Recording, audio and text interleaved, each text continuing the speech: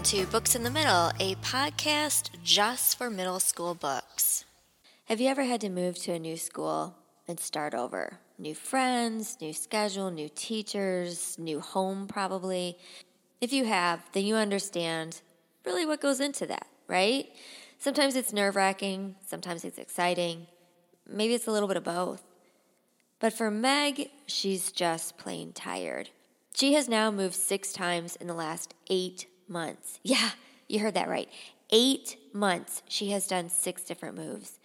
And it's not because she wants to, and it's not because her family wants to.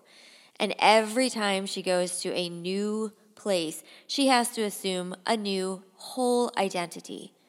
Yeah. So do you get the picture? Yeah, have you heard of the Witness Protection Program? That's exactly what she's in with her family. If you don't know what the Witness Protection Program is, it's a protection program that is set up by the government to protect witnesses who are going to be needed to testify in an important trial.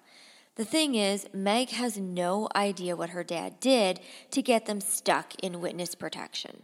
All she knows is she's exhausted and so tired of running, and her little sister is falling apart. Her mom is already past it, and yet her dad won't say what is going on. They're in another hotel waiting for the agents to put them into their newest assigned place, and Meg feels like she's reached her breaking point. "How are my girls holding up?" Mom slurs. "I've never seen her like this with the suits around. Both of you look really cute with your new looks." It's a bad lie, but what else can she really say? "How much longer before we get out of this rat hole?" I ask. "It shouldn't be much longer. We're not far from where we'll be living." Mom strokes Sutini's short bob. She's a touchy-feely drunk.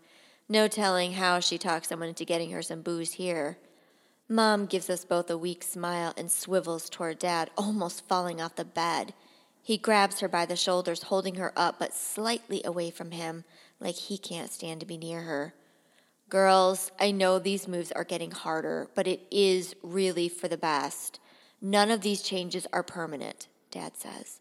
I roll my eyes in the exaggerated way I know he hates. "Whatever." I'm so sick of this. Witness protection sucks, and I'm done playing along. Dad's the only thing stopping Mom from falling off the bed. Teeny's off in Never Never Land, and I look like some terminally ill kid with a bad wig. This family has fallen apart. "I've had it with your attitude. It won't make things any different." I stopped tiptoeing around him 3 moves ago. "Well then, I guess it won't make things any different if you tell me, what did you do? Because whatever it is, we're all paying for your mistake." Dad looks like he's about to explode. Maybe I finally pissed him off enough for him to spill it. What he did. Why we're here.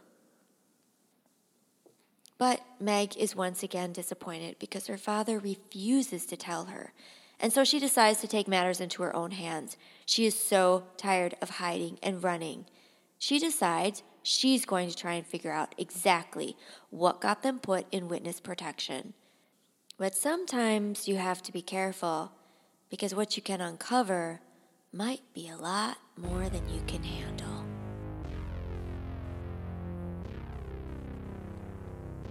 The Rules for Disappearing by Ashley Elston.